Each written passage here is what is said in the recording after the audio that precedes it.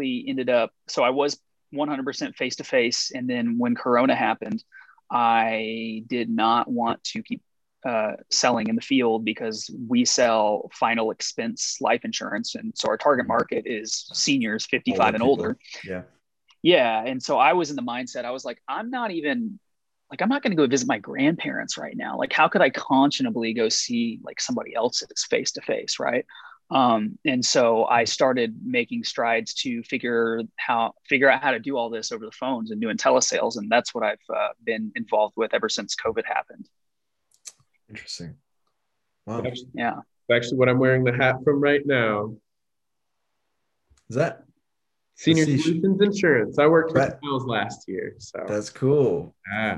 Repping. Look at that. You got some merch in there for you. What's up, old cubicle? Link in bio. Lincoln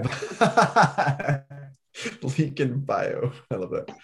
That's dope, man. So what do you, out of all the things that like you said from that first summer that you got, what do you feel like was the one that or the things that you're like still applying today? Oof.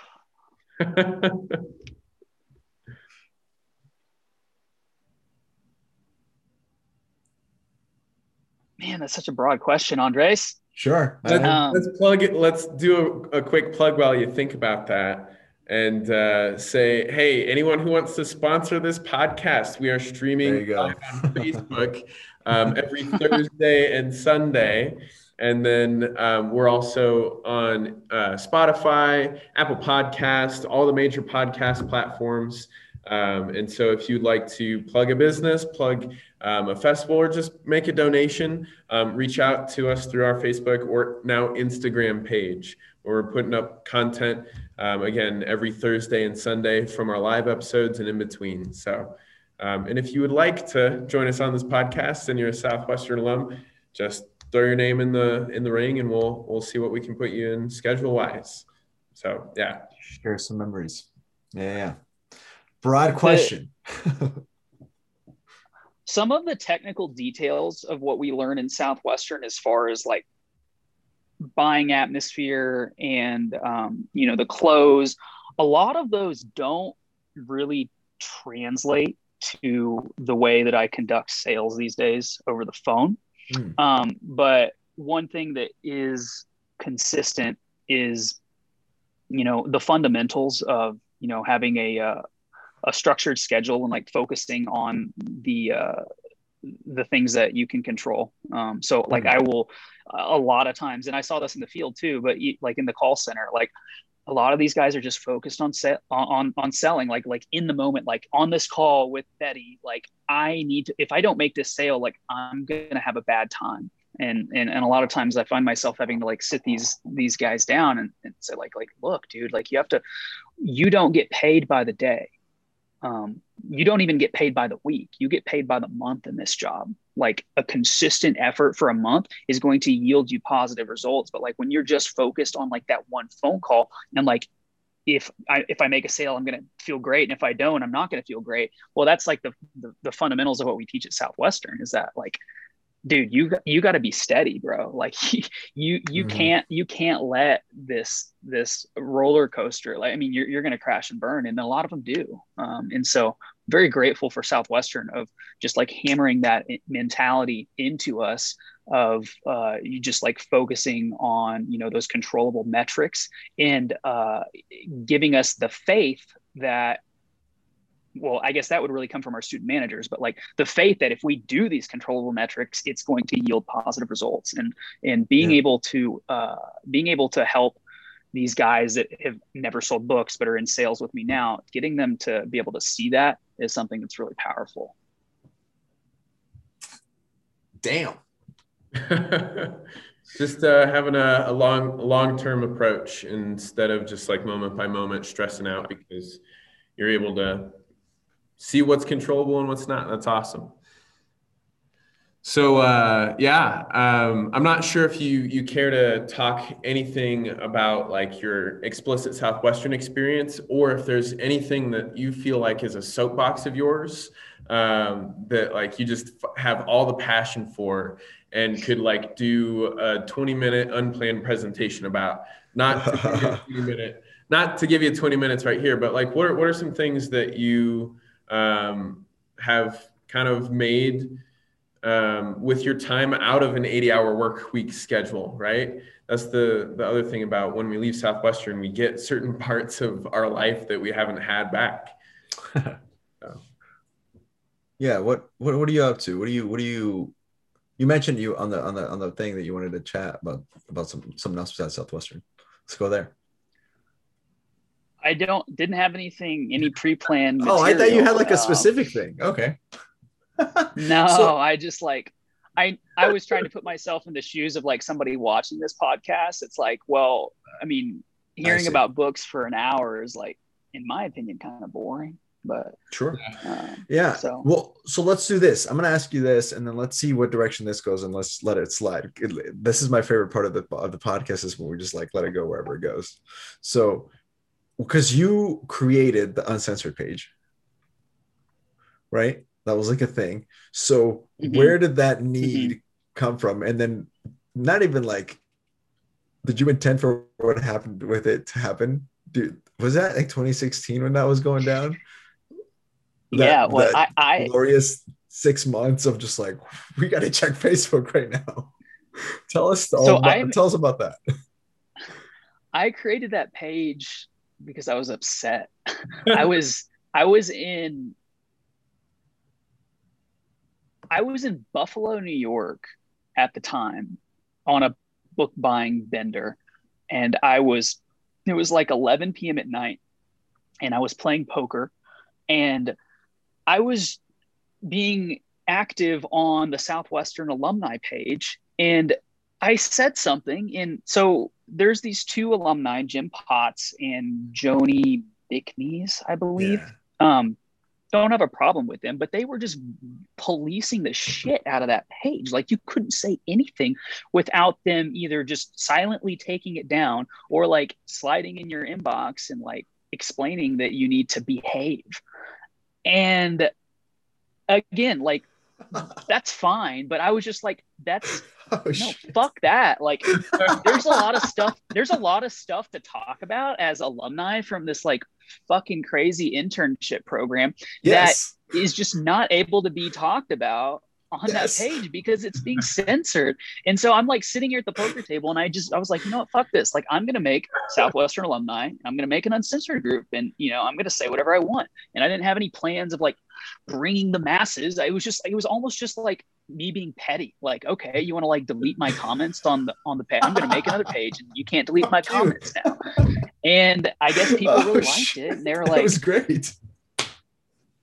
I didn't realize it was as big of an issue with everybody as it was for me. Cause like, I was the one that was like, I mean, there was a few of us that were like saying like some, you know, edgy stuff on there. But I guess people, when they like thought about the idea of like having a page that was free from, well, censorship, that it was exciting because, you know, and I think a lot of that stems from, in Southwestern, the culture is like, again, don't say anything unless it's super positive. Like, if any drama is happening in the org, like nip that in the bud as the OL, like very hush hush. Like it's run like very structured, I mean, it's like a military, you know, like, yeah. And I think when people, and again, I didn't realize this at the time when I was like making it, but I now realize, I think when people understood like, whoa, there's like now like a platform where we can just fucking do whatever we want.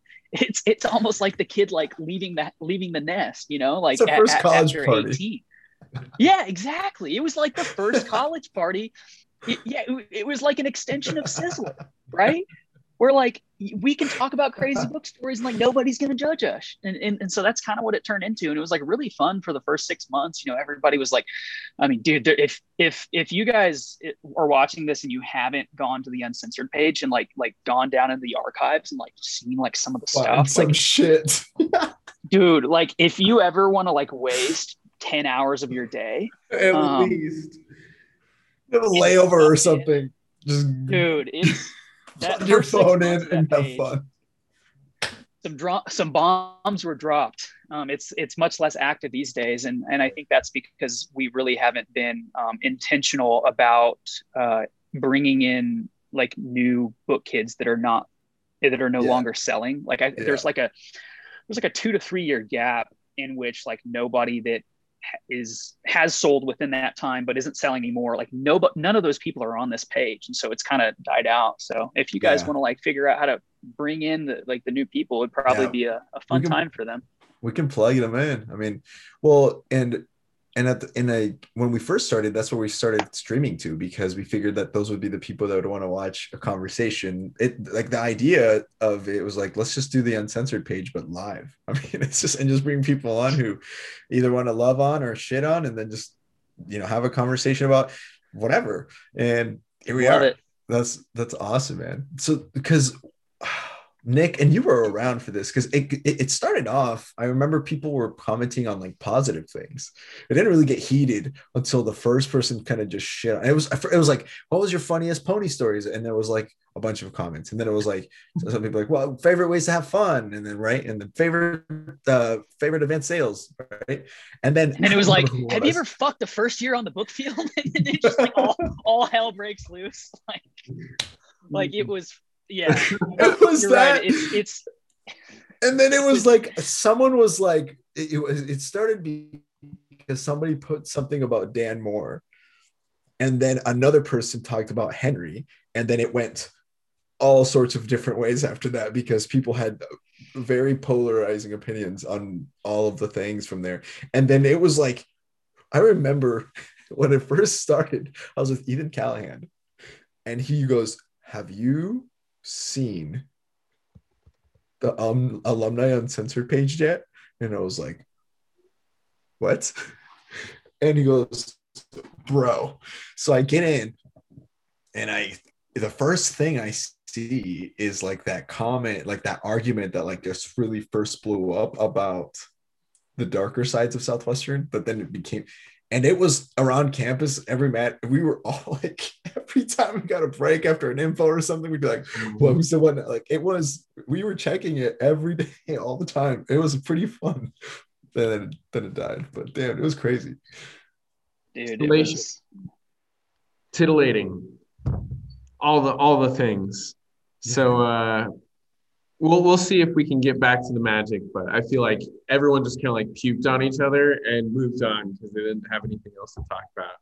So yeah, I think it got to a point where like some people crossed some lines across, because like it stopped. It stopped. Absolutely, there was some stuff that was said that I was like that. Like there's been some stuff throughout the years that like I wanted to take down because I either disagree with it or it to me it's just not, I know how it would make that person feel that was on the recipient of like whatever was said about them. Yeah. But I've decided, I'm thinking, I haven't taken down, maybe there's like one post in the history of that page that I've taken down, but maybe not. Like I've decided that like to protect the integrity of what that group was meant to be, it needs to be a place that's free from that. Yeah, that's a good call. That's a good call on you, because I think a lot of people would have been upset based on what you just said. Yeah,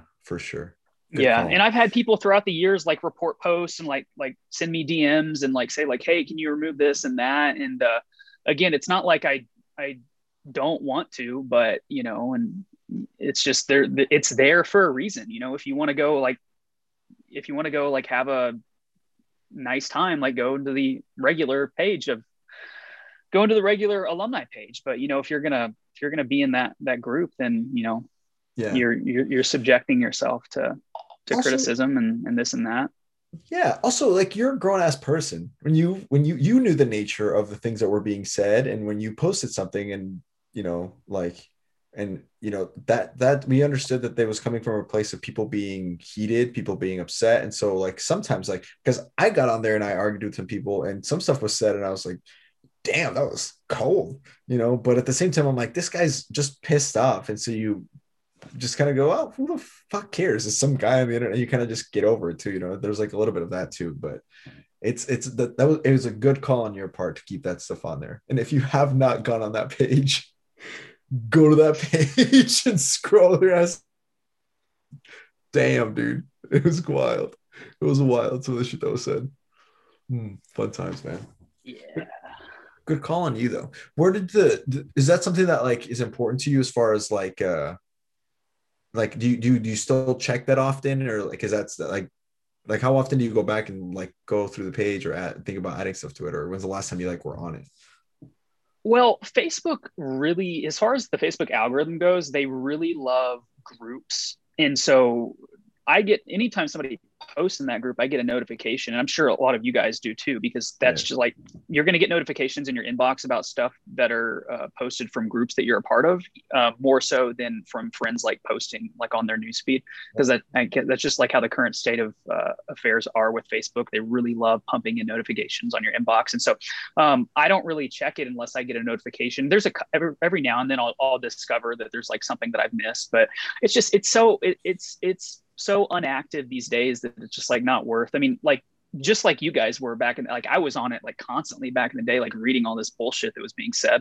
But no, these days I'm not super active unless I get a notification that somebody posted something like Aaron looking for a porno video. That was probably the the last one that I checked. Oh man, that's funny. That's did you ever like, did Southwestern ever come at you or something? Like, did they ever go, hey, we don't like this page? Did you ever hear from any of them or anything? I heard very soon after that page blew up, I heard from a couple people that I need to tread lightly.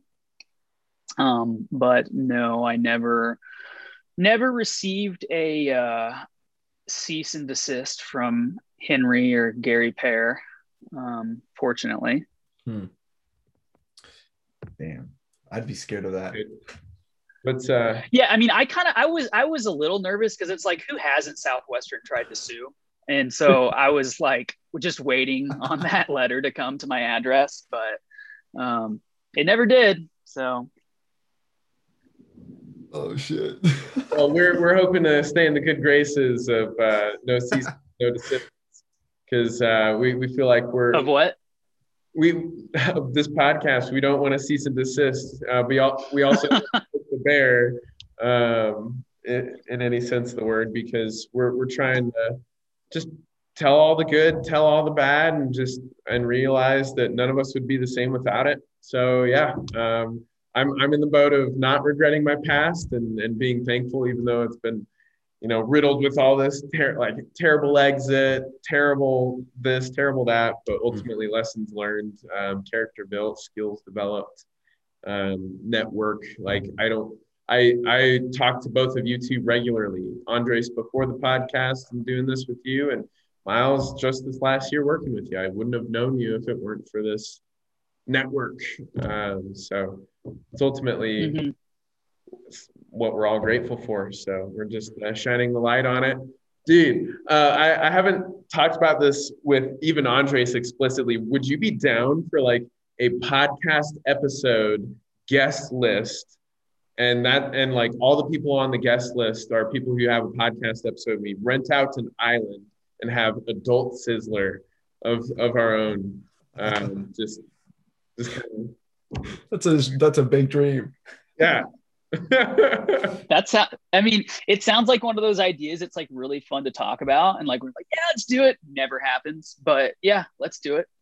So, would you be willing to like buy a plane ticket, or would you need to have it be all costs? We'd pay for it. Yeah, like who would pay for it? I guess that's true.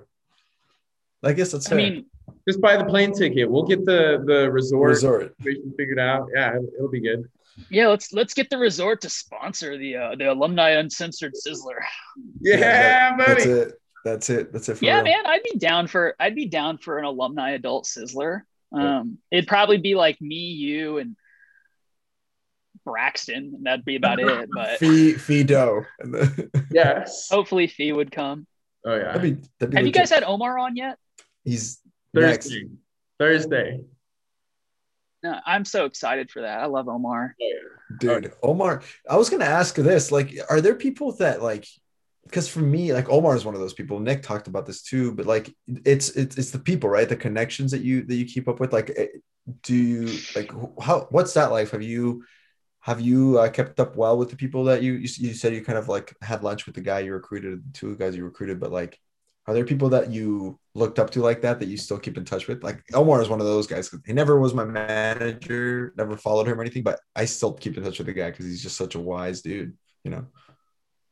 Yeah, they're actually like some of my most positive connections and interactions have happened outside of Dynasty. And I mean, a lot of great stuff has happened within Dynasty, but it's so incredible the Southwestern bubble that we get to experience, even like people that we were never met while selling books. I mean, yeah, Omar, Fido, Lester, J.R. Sarmiento, Nick Warner. I mean, just to name a few, like people that I've had, Shane Blick, I've been very fortunate to have like amazing interactions with after the book field. And like I was never involved with any of them like while selling books. And so, yeah, dude, I mean, anybody that's selling books that's watched this, like I don't need to explain, we all know how incredible the Southwestern Circle is. And, you kind of, there's so many, and you kind of find,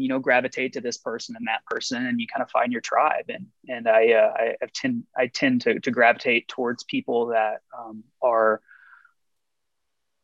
have a healthy balance of like, I want to be successful, but I also like want to know like what the fuck is the meaning of life, and like the that kind of the people that are kind of like on that type of trajectory, I tend to gravitate towards a little bit more than just like let's hit the pavement and like kill the numbers and like get a lot of money and like all. I mean, that's cool, I guess, but I mean, dude, have you ever just sat and thought about life for a little bit?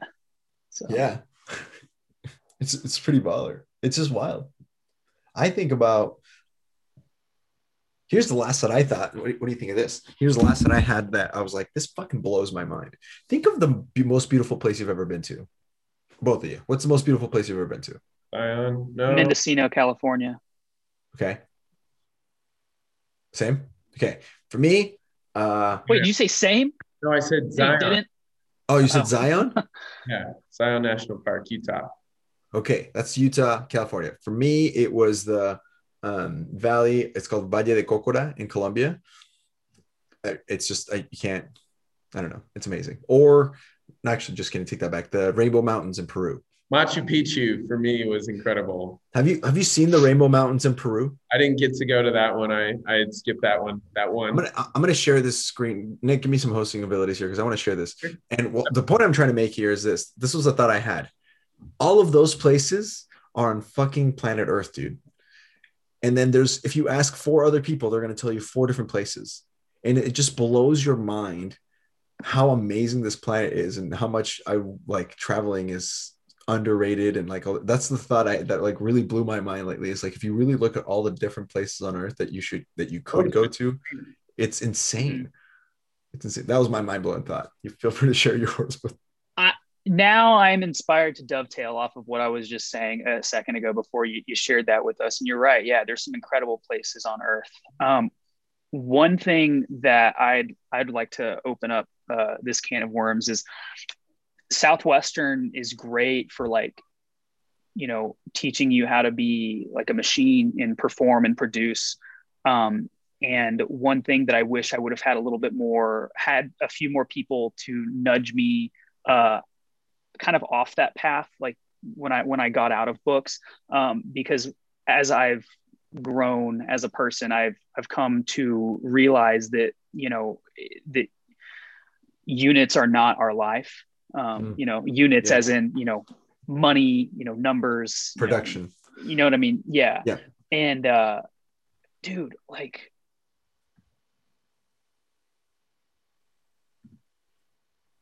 lately, man, there's not a day that goes by lately that I don't just like stop and like wonder, like, and I like, who the fuck are we? Like, why are we here? Like, what is this? Like, what am I doing?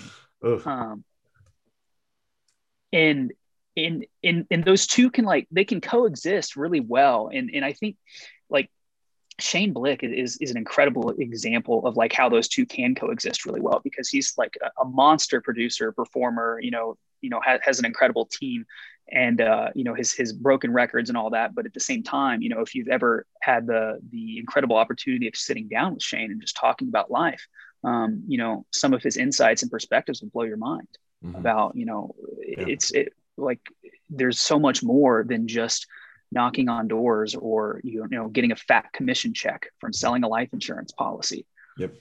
And as I've gotten older and left Southwestern and had experiences, I have really gravitated less towards the like production mindset and more towards like, dude, there's a lot of issues in the world that like we're either not aware of or we hear about, but we just don't care because it's not close to home.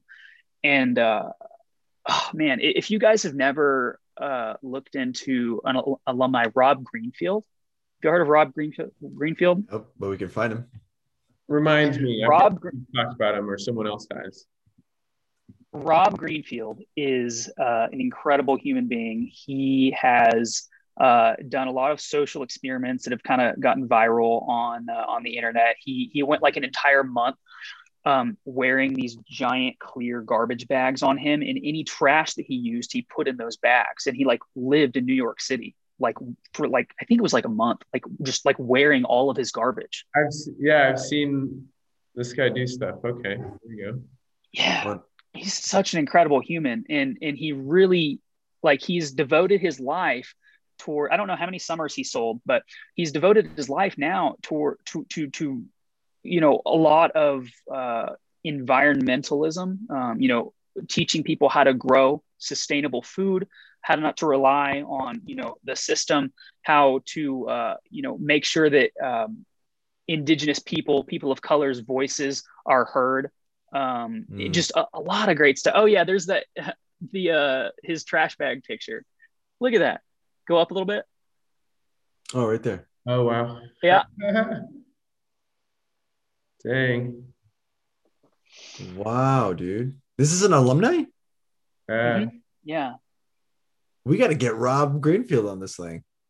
I would be honored. That would be incredible. I would love to sit down and have a chat with Rob. I mean, yeah. Wow. He's a perfect example of, he's very successful, but he's committed to like not focusing on getting a lot of money. I think it even says like on his blog, he's like committed to like have like a certain dollar amount or less net worth of like liquid cash. And yeah, I mean, I could go on and on, but pretty much anything that he does is for the betterment of the planet. And I've become more and more interested in ideas that are going to be sustainable for the long term, because we as a society have lived so long, like, 100, 200 years, and we've made a lot of great strides with, technology and like all of these things that have been great, but we've been a little lackluster on really looking at the long-term consequences of what we're doing to the planet.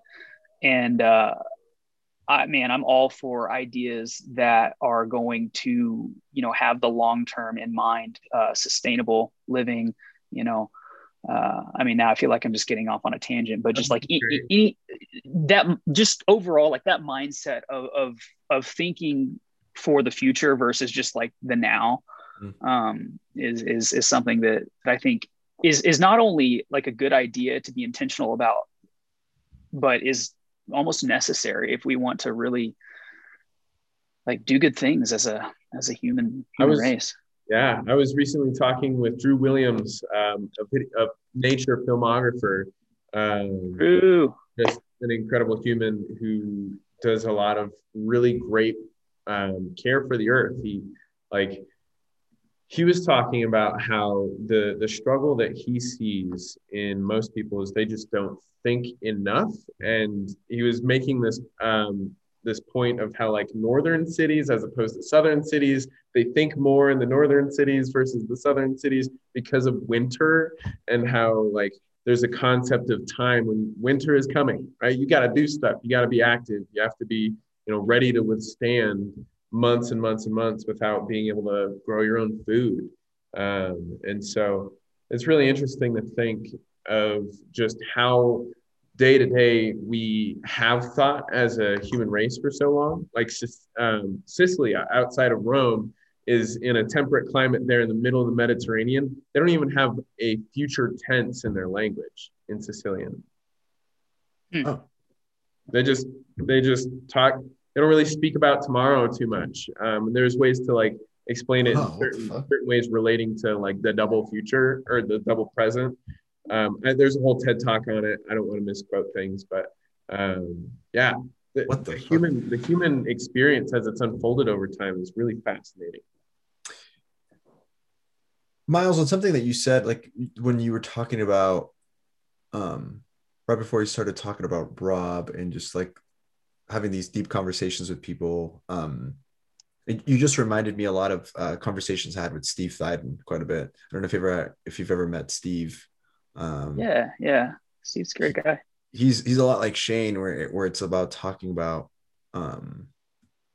the universe and life and the meaning of that stuff. And some of the better conversations that I've had in my life were with people of Southwestern who like had that same mentality of thinking ahead and thinking towards the future. And I feel like one of the things that Southwestern did really well and is a good part of its culture that I identified with a ton was the helping others feeling, the volunteer, the donating things, the helping the people in Sizzler, right? Like all this philanthropic mentality, and a lot of book kids connect with that. I feel like that like Nick is someone, for example, who like as long as I've known Nick, it's been caring about the planet and caring about climate change and like I've always admired that about Nick, and I think that all of us have that mentality, and it comes from this place of like life is more than just money or units. Mm-hmm. It's about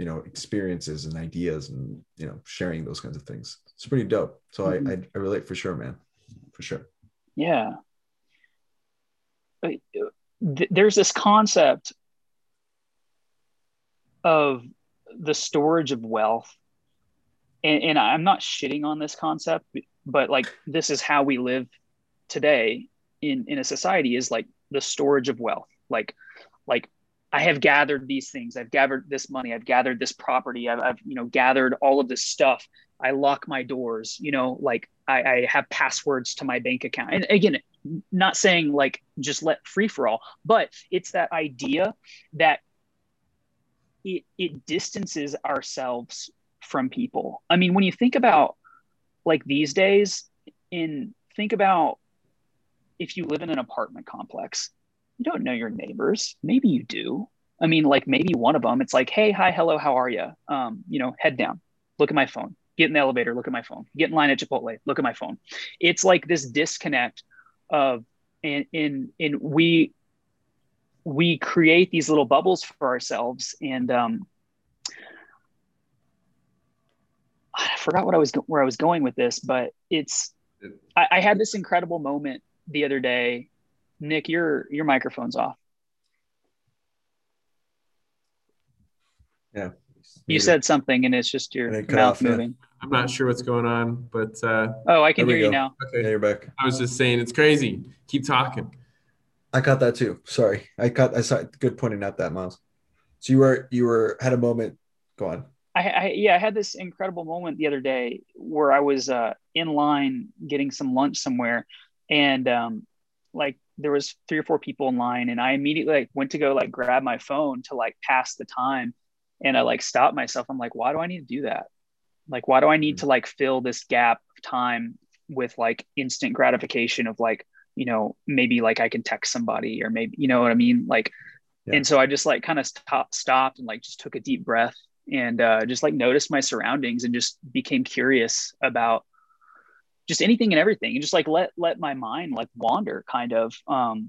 I was listening to this podcast. Tim Ferriss had a guest on. I don't remember his name, but he's written a lot of autobiographies on he's written autobiographies on Newton, Einstein, Steve Jobs, and he was talking about some characteristics that a lot of these people have in common. And he was saying that they have the childlike curiosity, and it doesn't grow out of them. Like throughout their entire life, they have this childlike curiosity, which helped, their creativity and spark like excellent ideas.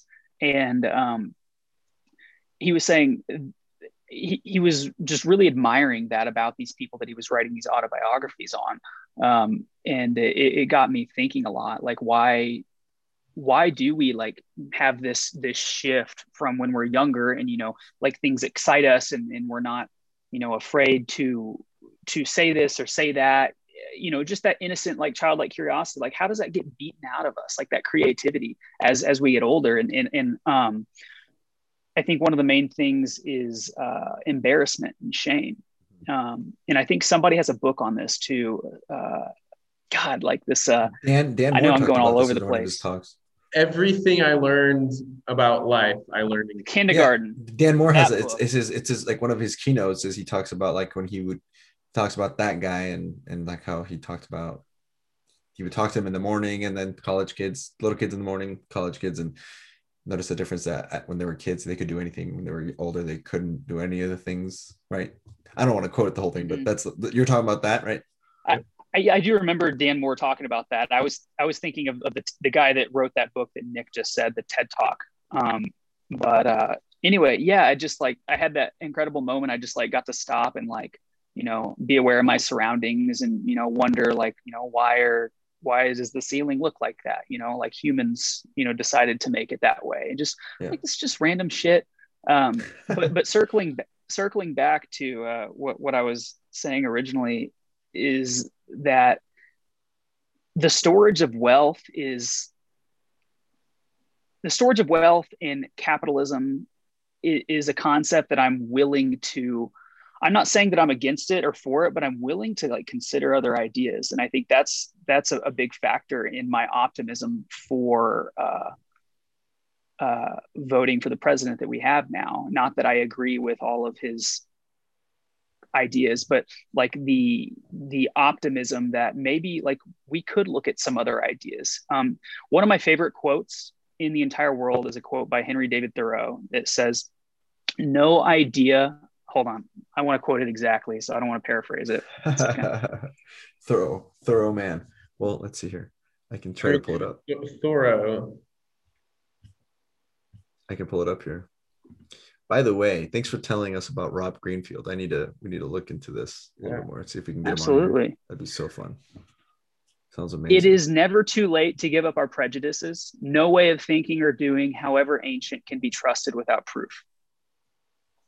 And I think that's so powerful because there are a lot of ways of being that we have adopted as normal as humans that we now look at and we realize that's not the best way of being. Take a look at, the most extreme example is slavery, but I mean, take a look at things like the food pyramid. Look how much that's changed over time. I mean, these things that we do, single-use plastic was very okay in 2005. That was not that long ago. Yeah. Now we're like, dude, this fucking sucks. Like we cannot keep doing this. You know what I mean? Right. And so I love being intentional about having that mindset, even with things as big as like capitalism and stored wealth. It's like a crazy thing to maybe reevaluate because that's like the very fibers of how we live as a society, but it's worth reevaluating. It's worth considering other options and being able to have a conversation with people that are going to sit and listen and give ideas and exchange ideas versus like, oh, well, you should just, no, capitalism is the way to go. Like, because it works, take a look at the last 100 years. I mean, you know what I mean? Yeah.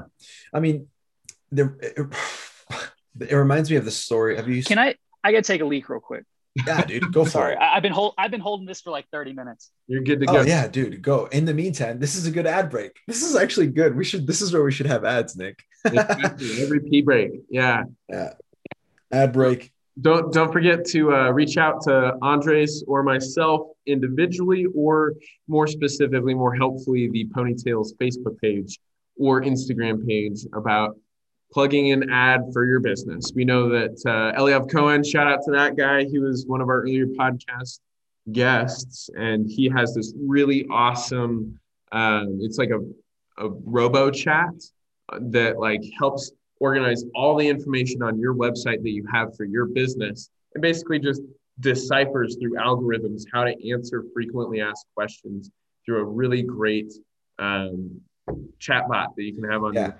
So there's really go listen to that episode. Go listen to that episode if you haven't while we're in this break. We're plugging a couple other episodes too. That episode was fantastic to go listen to. His success is incredible. Like guy, he's awesome. So he's a stud. So and also this would be a good time to do some introductions as far as ourselves, because we haven't done that. For anybody new listening, we are your hosts. I'm Andres Gamboa. This is Nick Taverdi. We did not do that at the beginning, and we should have done that. That's Miles Ham. And this is Miles Ham, who sold for 3 summers from 2012 through 15. No, 13 through 15. So, yeah. So Miles, I was telling you about this story because we were talking about like the idea of, well, and make sure I'm understanding you right. You're talking about like how, as you're looking at the things and the way the world is working, the way our country is being ran in general, it's not improving or progressing fast enough at the rate that we are changing as a society. And so therefore, like trying out new ideas might be better. But the pushback on that is, oh, well, this has always worked. It's always been done this way. So just let it go. Right. Am I treading you? Am I reading you right? Am I sniffing what you're scratching? Good. Mm-hmm. So that made me think of the story of the 5 monkeys in the cage. Have you heard that story? Okay. Mm-hmm. So the 5 monkeys in the cage. So there's 5 monkeys in a cage, and they get put in. They put like a banana hanging down and a ladder to get up to the banana. So it's like an experiment. So these monkeys, one of the monkeys goes, "Oh shit, I want a banana." So he starts climbing up, and the scientists just pour cold water on them, on all the monkeys, even the one that went up to go get it. So then eventually the second monkey's like, "Screw it, I'll try it." And so the second monkey goes up and they spray him with cold water. So every time one of them starts trying it, they just spray him with cold water until none of the monkeys are trying to touch the banana. Gucci so far? Okay. So then here's where it gets interesting. You take out one of the monkeys and you put in a whole new monkey that has not experienced the cold water yet. And so after a while, the monkey goes and tries to get the banana, but the rest of the monkeys start beating the shit out of it. So then he's like, all right, fuck, I guess I won't get the banana. Dang. But then they bring in a second new monkey. So now there's 2 new monkeys, but this newest one, the second newest one, sees the banana and goes, I want to go get the banana. And he goes and gets it. And then the rest of the monkeys start beating the shit out of him, including the other new monkey. Okay. And then but he doesn't know why. He doesn't know why. And then he kept doing it.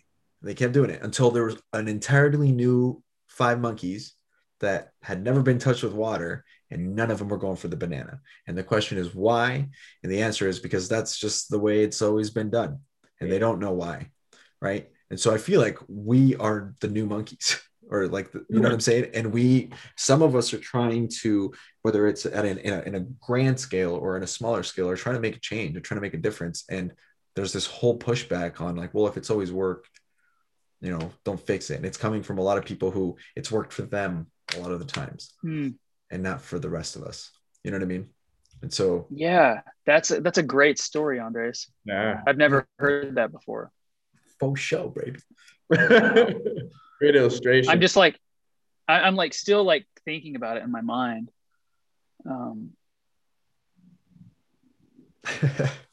And there's so many like things to like plug into that, like or like to that metaphor into the current world. Like who are we? What monkey are you? Are you the first one, the first new one? Are you the first one that tried and got, and like the psychology of that, right? Yeah. It's a great story. There's a similar one about the loaf of bread. You've heard that one? What the Oh no. Uh-uh. Oh, okay. Little girl, real quick. Little girl's baking, and they're gonna bake this bread, and the pan that they're gonna bake it in is like this big, but they're only baking it this big. And she's like, why are we doing that this way, Mom? And she goes, I don't know. Ask your grandma. And so then little girl goes and asks Grandma, how come like you only use so much of the pan? And the grandma goes, I don't know. Ask your great grandma. She's like, okay. So then she goes and asks great grandma. So, hey, great grandma, do we only use a little bit of the pan? She's like, I don't know. Ask your great grandma. So she goes all the way up there and she goes, hey, ask her the question. He goes, well, I don't know why the fuck they all do that. But for me, it was because that was the size of the pan that we had at the time. Mm, And so that's it's like, brilliant. Yeah, same and thing. it paints such a wonderful picture of that Thoreau quote. It's like, Yeah. we've got to do better. We have to do better as people. You know, people are so resistant to change. We as humans, we don't like change, and becoming open to change is something that can be beneficial to all of us. I mean, I know I'm not saying anything prophetic right now, but like it's the truth. Like being open to change, being open to considering ideas that might conflict with the way that you know the world to be is such a powerful attribute to have as a human, because that's how anything's ever gotten done. You know, anything that's ever been a new invention has been invented by somebody that was curious and wanted to question why that thing wasn't there in the first place. And that's how we evolve as humans. Do you think that only if people only thought that way, that we would be at a detriment? Because to take, and I say this because I've also been in the category of, you know, renewable energy and like changing the way we use our fossil fuels and moving on from those. Like if we only thought in the new and different way as a society, we wouldn't consistency. Like that's one big thing that we learn about in selling books is the importance of being consistent. And there's entire institutions and industries and fields of study that only exist because of consistent, steady focus on that one thing. So I don't know. Specialized. I disagree. Go for it. Go ahead. I disagree because, well, I mean, I agree with you I agree with you a little bit, but you're arguing. there's nothing wrong with continuing to do the same thing if it's working, but it's also important to continually, you know, evaluate, you know, what you're doing and taking a look, you know, when presented with new information. See, the issue here is that there's no issue with continuing to do something that is working for now. The issue is when somebody is presented with new information, them being too stubborn to look at that and evaluate, maybe we could make a change here or make a change there. And a lot of it boils down to the ego. Our ego talks a lot and is resistant because we want to be right. The length to which we will go as a human being to be right is astounding. And I'm speaking for myself too. I find myself, you know, if I get into it with somebody, sometimes I'll do whatever it takes to be right, because our ego is so powerful and so strong. And one thing I've been so grateful to be a little bit more aware of these days is like when my ego is talking. It's like 24/7 is the thing. Like our ego is always in one ear, and then in the other ear is like a voice of reason, you know. But that voice is very, very quiet, at least in me, and I would venture to say in a lot of people. And the ego can really hinder our ability to look at ideas that may potentially be a good idea, but it's going to reflect that maybe we don't know as much as we think we know. And that hurts us. That hurts our egos. Well Yes. said, sir. Yes. The thing the key I think to success, I'm just very humbly trying to say this because I wouldn't, by my standards, I'm not successful yet. I'm working towards that. But for me, I think when I noticed across the board of people who I look up to is the ability to adapt to change. And I think that's what makes people like best at selling books, honestly. And I think this can even be what you're talking about, Miles, can even be applied to like Southwestern, how like it took until like 2016 really to have a website that actually was good. And it's like, how is that possible? It's 2016 and you're this big company, education company, like you're behind. And it's slow. I have a few ideas of how that's possible, but yeah. anyway. So we can get into that later in a bit, but that's the same idea. I mean, Southwestern is a company that like, because we're 160 years old, like changing that is hard because it's been there. But the ability to adapt to change, the only thing that is constant in life is change, which is a weird way of saying that, but that's true. And the people that can handle it the best are like are better for it. I mean, the people that cannot handle change, the trick to life is learning how to handle it, changing all of the fucking every day, all of the time. Yeah. And when you were talking about like as far as ego goes, I mean, a person who has a healthy ego understands that like that is going to happen. That you can't continue to be at the top. That sometimes you're going to be down. Sometimes it's going to come back up, and it's just going to just cycle through. And you just got to learn to deal with the shit that's going on, right? And that to me is like when Nick, with what you were saying,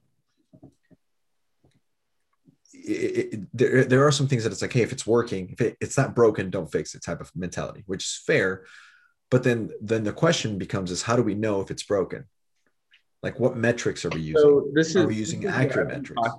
Talking a lot about within the last few stops of mine in terms of like when I was working at Senior Solutions Insurance, I was trying to basically take certain principles that I learned from selling books and took stuff right out of Selling 101 and other things about schedule and put it in the training and, a buying line and put it in the training, tracking your stats and just all the stuff that is tradition, not based on practice, explicit practice, but rather tradition based on principle.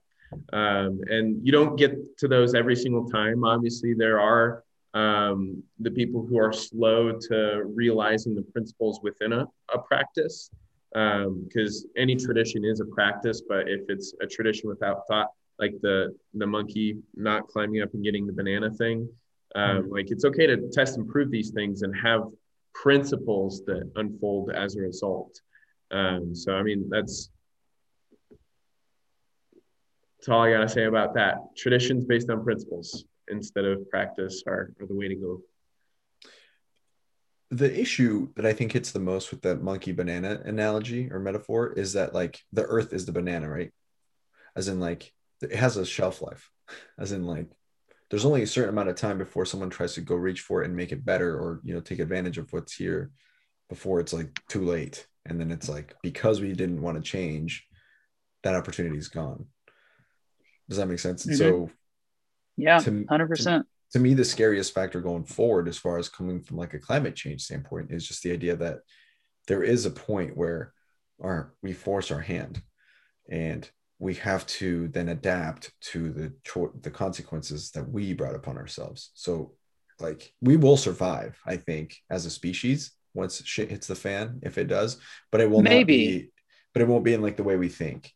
Do you know what I mean? Like, well, the people that are smart enough to survive and capable of surviving, they'll find a way, but the majority of us will be maybe gone. Tell me about that. Maybe Tell not. Me about that. Interstellar. Consider this. Have you heard of the Fermi paradox?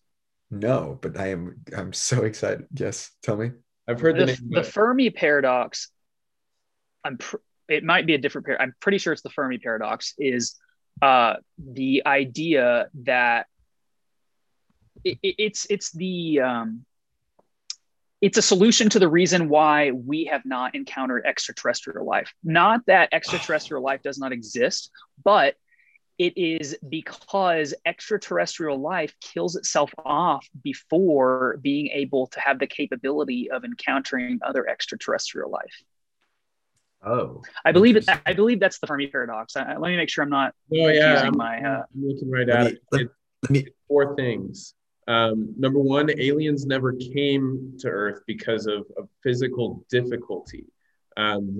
Space travel is pretty much infeasible related to astronomy, biology, or just straight up engineering. That's one of the reasons why we haven't been visited. Another reason is if they even had the possibility, they didn't choose to come here. They just skipped over us for whatever reasons. And then number 3, advanced civilizations arose too recently for aliens to evolve to the point of reaching us. And then aliens have visited Earth in the past, but they've been secret and we haven't observed them. So I don't know. There's Area 51 and all this stuff. There's aliens out there apparently. Now hang on. So Miles, that's, first of all, Nick, that is trippy as shit. I have not thought of this before. This is awesome. But you're saying, Miles, and that we are, the Fermi paradox would then, or if this is the idea, is that we are going to kill ourselves off before we even have the idea or technology available to be able to like leave the planet. So interstellar could not happen, is the idea.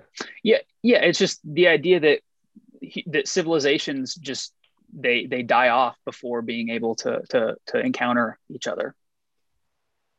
But I feel like there are ways that we can find to survive here if the conditions of the planet become unsustainable. I feel like we absolutely. So it's not the idea that like it's impossible. It's just the idea it's a solution to why we have not encountered them yet. And not saying that it's impossible for us to move on as a species, but it's just the deck is not stacked in our favor because, I mean, look at history, dude. We're fucked up. Like, yeah, Yeah, we're kind of shitty humans. Yeah. But I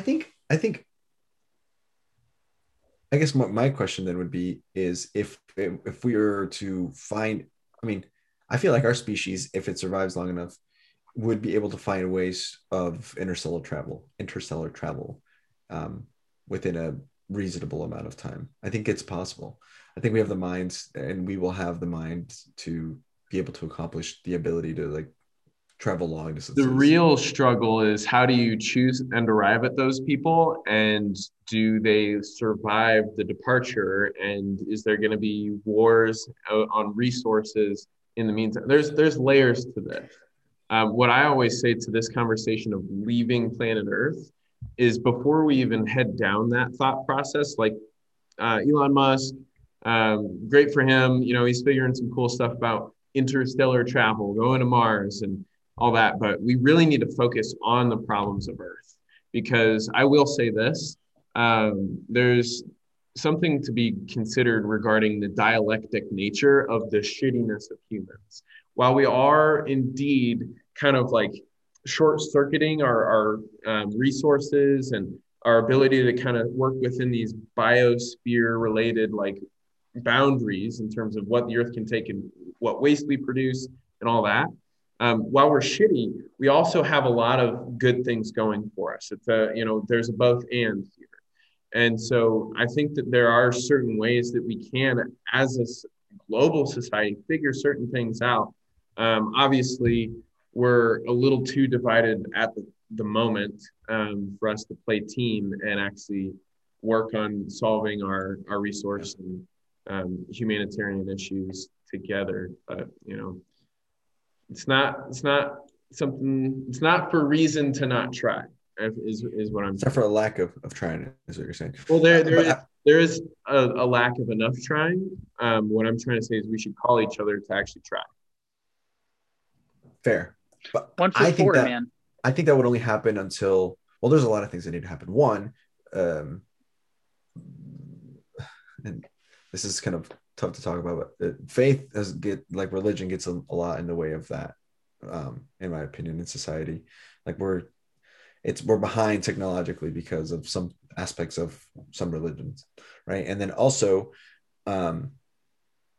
like the other way it'll happen is we're forced to, like, we have to. It'll get to a point where like the wars that we're fighting amongst each other and stuff will go to maybe the back burner or gone, just because it's like, oh shit, like we're gonna die, like, so once we get to that point, we will have no choice but to work together, like or we will all die, and out of instinct we'll just work together. So eventually we'll come to it. I don't think it'll be as smooth as you think it's gonna be. Oh, it's gonna be awful. It's gonna be. Have you ever put a group of people in like a high pressure environment, such as like an escape room or something like that, or like where you're actually forced to, when you're forced to work, even if you're forced to work together? I mean, dude, it's bad. I mean, we all had group assignments in college, right? Like it was like, Jesus, dude, come on, help, right? So yeah, I agree. But what's going to happen is the people that are going to survive are the people that are going to be essential, right, to help us survive. And so then people like me, I'm dead. I ain't got nothing to support to this. But like if I'm like the guy that's developing how to create more crops on lesser sun, that guy's going to make it.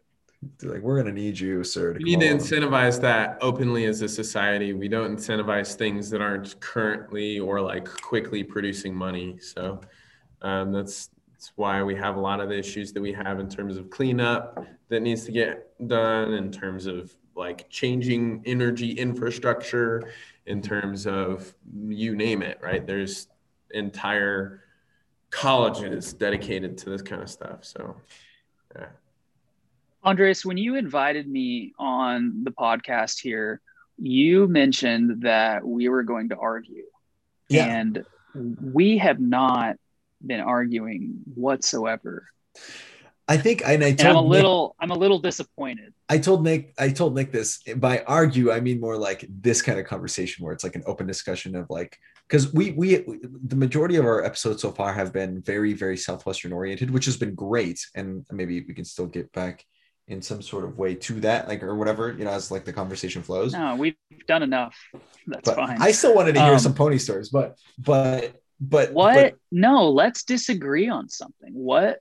Like, come on. Like, I'm down, dude. Let's figure something out. Just pick a topic, and I'll just take the devil's advocate route, just to fucking argue. I'll lose it. I don't want this to be like an exercise. No, like I'm very curious. Like, I was you were like, dude, we're gonna argue. So like, because me and you haven't really sat down and like ever like gotten into like deep topics before. I mean, we've been cordial and but so I really wasn't even sure what you meant by that, but I was definitely excited by the idea of like, because I love it, and maybe we could do like another episode where we could bring some people on that like I would certainly have some agreements with, because I'm hoping to. Because that I love that shit, man. Same. It's so healthy for that to happen. It really is. Yeah. People who avoid confrontation. Okay, we'll find something to disagree on real quick. But I agree with you on that it's like confrontation is so important for just as long as you're coming at it in a healthy way of like, not I'm right, but like, why do we disagree? That's different, right? And coming at it with that angle, you can literally sit down and learn a lot about someone, whatever it is in general. The reason I said argue is because I just have, or I picture you to be more like okay with disagreeing with someone and very okay with confrontation. So what I was hoping would happen is like one of us, Nick, you, me, would say something and we go, I don't agree with that. And then go, well, he just argued with me a little bit. Yeah, but most people has just been more conversation as like, this is where we're going. So yeah, I'm down, bro. Like, did you vote for someone I didn't vote for? What do you want to get? I had no idea. Like I said, me and you haven't really like sat down and like gotten into anything deep ever before. So like, I didn't know where you were going with that. So I was like, I was just hoping I had a healthy curiosity.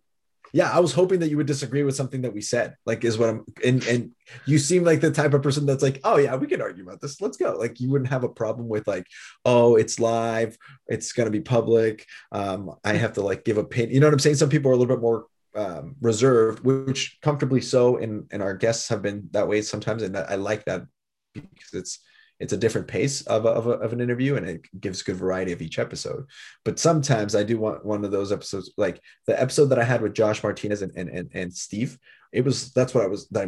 We didn't argue, but it was definitely like no, yes, no. Okay, now you go, and we kind of had like different like ideas, but it was a healthy discussion. That's what I was hoping for here, and so far it's been great. I can think of 3 people off the top of my head immediately that I have had disagreements with on social media that have sold books that we could have on the show. Let's hear them. And we can talk about those people later. But the reason why I'm being like this right now is because I'll talk about people all day long and like pump them up and say positive things about people if they're not here. Like that's not a problem. But like I'm not going to bring in like conflict. I mean, for lack of a better term, I'm not going to gossip about people unless they're here so that they can like have a say in the matter. Okay. Well, let me just say this. Something I think I have a healthy disagreement on you with. One is the kind of life insurance that you sell, which except for the only thing I'm going to say is that the people that you sell it to the people that you sell it to would be the only people that I think would be a good idea to sell what you sell. So it's like Andres and I, we had this argument on the 3rd episode with Shane Hertig about this exact topic. So if you want to, let's not even take a look at what I sell specifically. Let's just talk about life insurance in general and what you may disagree with. Okay. In my opinion, in life insurance, and this is an opinion, I mean, unless you're like super old, like the people that you're selling to, like there's no way that whole life insurance is going to be better than term life insurance. Like generally speaking, like any way you slice it, it's always going to be better to get term and then invest the difference in price. That's what I think. All right, Dave Ramsey, fucking boomer over here. Okay. I would tend to agree with you actually. See? There are some type of whole life policies, and this is getting out of my wheelhouse because I specialize in final expense, but there are some whole life policies that can be written as an investment, like some high cash value, high funded whole life policies. Yeah.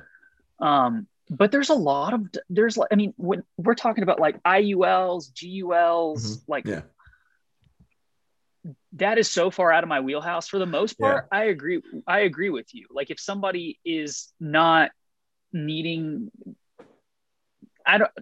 there's no point to even, I'm basically just going to repeat what you said. Yeah. Term is going to be a great thing for somebody that has dependents that needs a temporary amount of insurance for a period of time.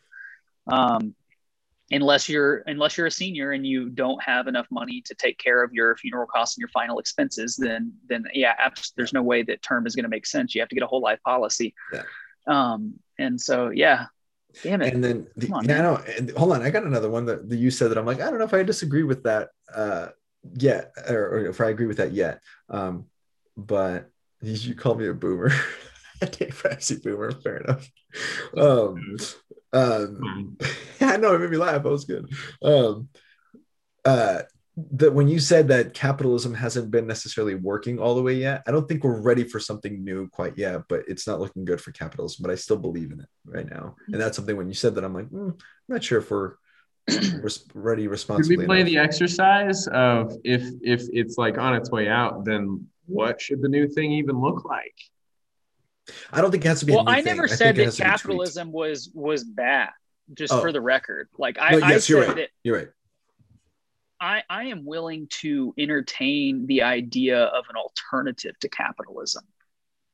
I'm willing to entertain the idea of socialism, of communism, and there's a lot of pros and cons to those things. Mm-hmm. And we can take a look at history and see when those things have been implemented.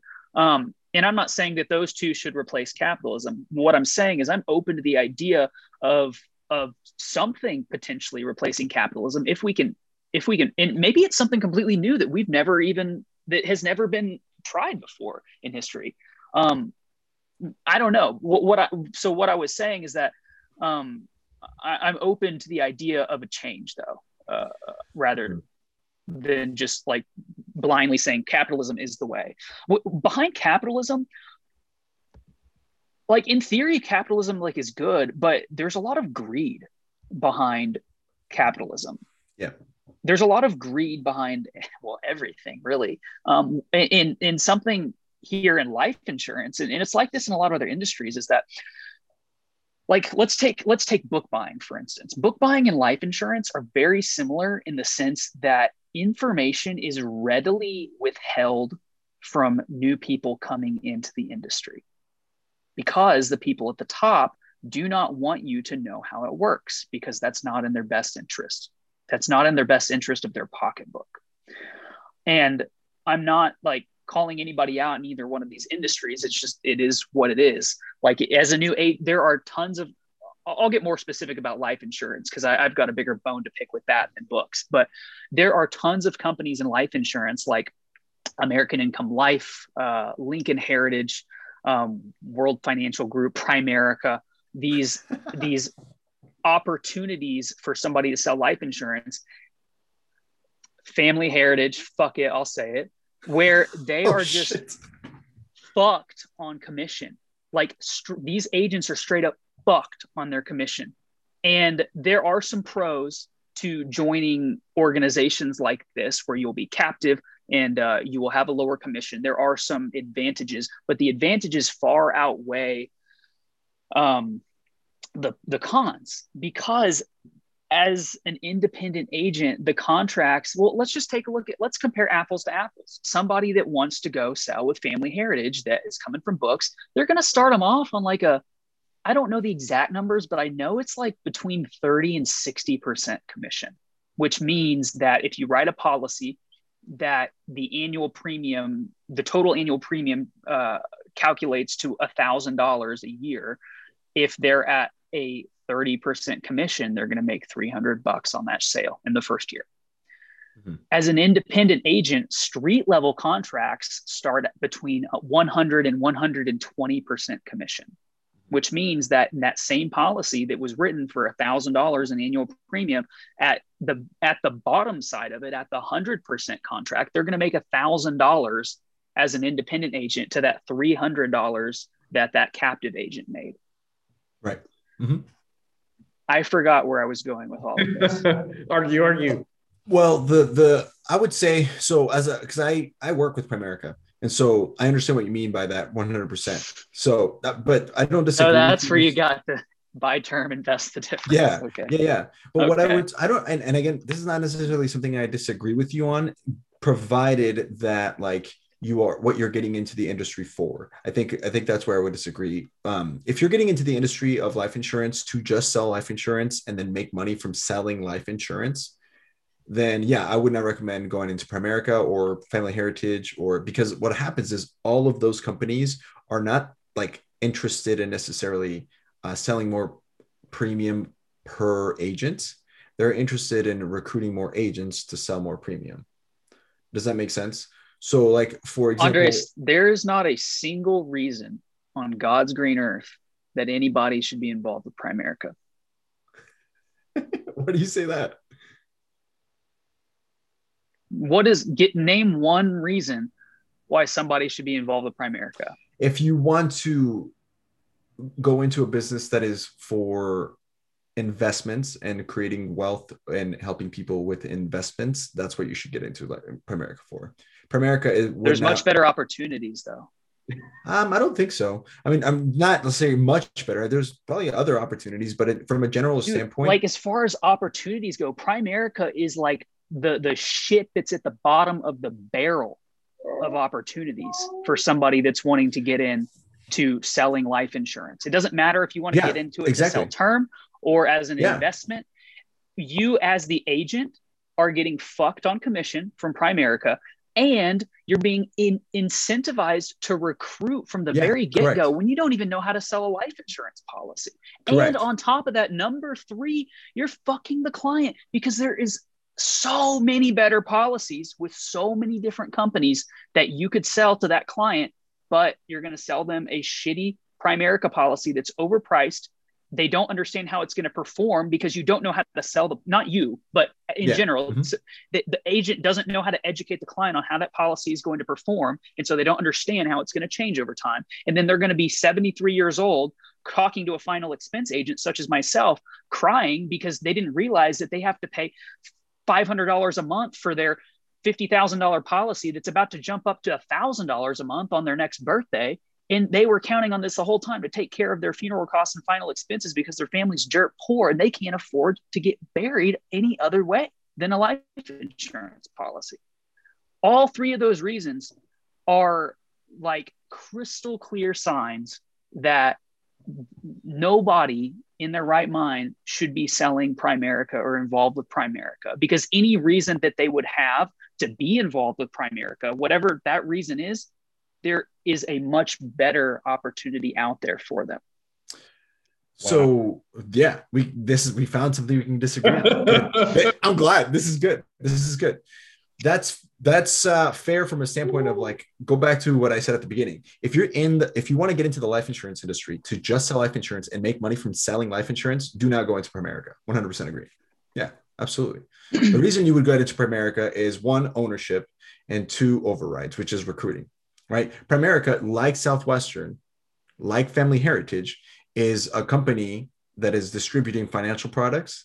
And so therefore their interest is in growing number of agents, not policy sold necessarily first. Like, right. So let's focus on one of them first. Let's break it down and let's focus on one of them. So sure. Well, we'll get to the ownership second, because that's really like the I would say the biggest incentive Primerica has in general. We'll get to that in just a second. But let's talk about from the standpoint of like, if overrides, exactly. You guys keep talking about this, I'm gonna go get myself a beverage. So cool.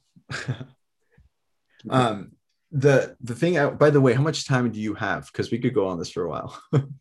Oh, I've got all the time in the world to talk about Primerica. Okay, I have like another hour and a half, 2 hours, so we can go. It's no big deal. So what I would say is, companies like, if you look at Southwestern, again, Family Heritage and Primerica, I would put them in the same realm from the standpoint of the incentive for sure is in recruiting.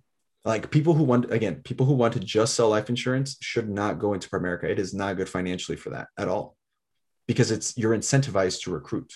If you're a person that's really good at recruiting and that's what you do, and you want to make money from like having an organization that you built like Southwestern, like a DSL and Southwestern, then that's why you would get into Primerica 100%, because they only sell term. I would also disagree. I mean, the term life insurance policies that Primerica sells aren't terrible. I will say that the people that are in Primerica currently in Primerica that only sell life insurance from a standpoint of like, that's their only ways of income, they're not going to be making a ton of money. That's pretty fair.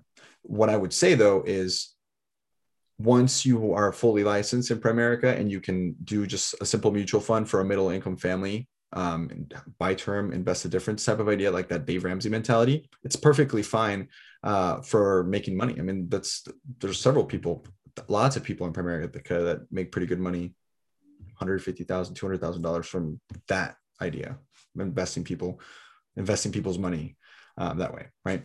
And the biggest thing that they champion is the term life insurance policy, right? So you're competing against people like Northwestern Mutual, Farm Bureau, any whole life insurance company like that, that's just talking to a 25-year-old client, selling them a policy for $1,500 a month that is going to end up lapsing anyway, because it's going to eat itself, because it's a whole life policy.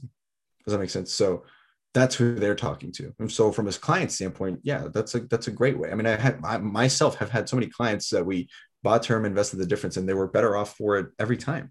Right. So it's not maybe the right policy or the right company for every person. And we are very aware of that.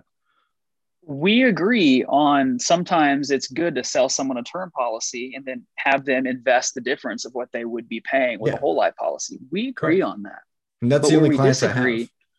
Where we disagree is that the rates that you can get them are astronomically better elsewhere than Primerica. For a term life policy? Yes.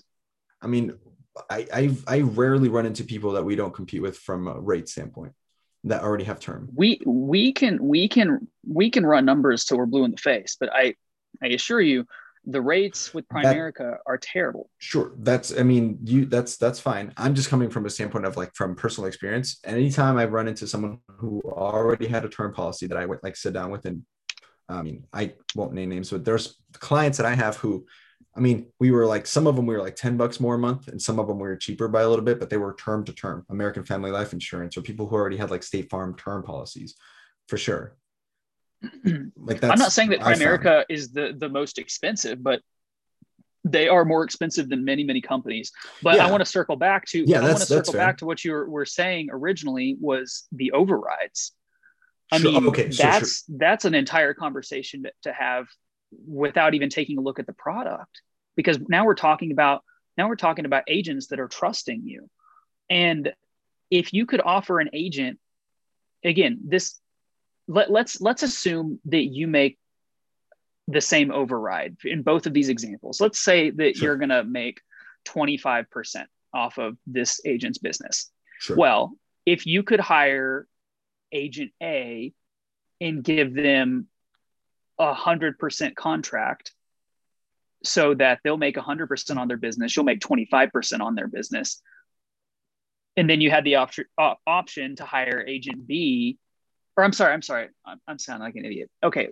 Let's say you've got an agent and you could hire them at 100% and make 25%, or you could hire them at 50% and make 25%. Which would you choose? You can hire. Okay. Now you confuse me again. So let me recap. You can hire them at, say that again. You as the upline are going to make 25% off of this agent's business regardless. I hire Nick, but you have the option to give them a 100% contract or a 50% contract. It's not going to affect your commission. What contract are you going to give them? Well, commission. 100. If they can make 100% of the commission, you give them 100% of the commission. Obviously, I don't know where you're going. Yeah, because you want to do what's best for this person that's putting your trust in you, that's getting licensed, that's excited at this new opportunity to sell insurance. You want to give them the best possible opportunity. With Primerica, you are getting fucked on commission, and therefore you're having to fuck your agent on commission. Well, I don't understand exactly how so. Because like what first of all, in that analogy, if you were the person that's getting 25% override on the person below you, then there are such things, like there are people who make 110% commission at Primerica, and then their upline is overriding them by that 25%. So we do have that case. I don't know why we wouldn't, you know what I mean? Like there's people in my office that are making 110, 120%. What do they have to do to get that? How much commission are you making? What's your commission? My commission is 60%. 60%. Mm-hmm. But that's just on the life insurance side. Now, if you hire somebody to Primerica, mm-hmm. what percentage are they getting hired at? Starting out 25, but then they jump to 50 pretty quick. Holy fucking mother of God, Andres. Yeah. 25% commission. Yeah, but that's just on life insurance. That's what I'm saying. The incentive, if you're just going to get into Primerica to sell life insurance, do not come to Primerica. The people that are coming in at that way, they all jump to 110. We're all working towards the 110 by recruiting. Primerica is completely incentivized by recruiting. That's why like the payment structure from a standpoint, if you're just looking at it just of insurance commission, yeah, it's obviously going to be shit, but the commission that you make up for everything else is much better. Do you think it's a good idea to incentivize somebody who just got licensed, who doesn't know how to even explain what a universal life policy does to a client? Do you think it's a good idea to incentivize them to hire people, to recruit other people? It's the same thing as like when you take a first year and have them go recruit their friends, right? When you team prospect. You're helping them build the team. You're helping them recruit. Yeah, it's fine helping them to recruit. But your first year, we're not talking about a summer internship though. We're talking about a career in but life the thing insurance. is, the people that are training them, anybody that's new is not going to be able to go on their own and just hire and train their new people. Just good luck. No, like anybody that gets hired is going to get trained by someone who's been in the field, fully licensed, and been doing it for a while. So it's not like we're just having people come in and like, good luck.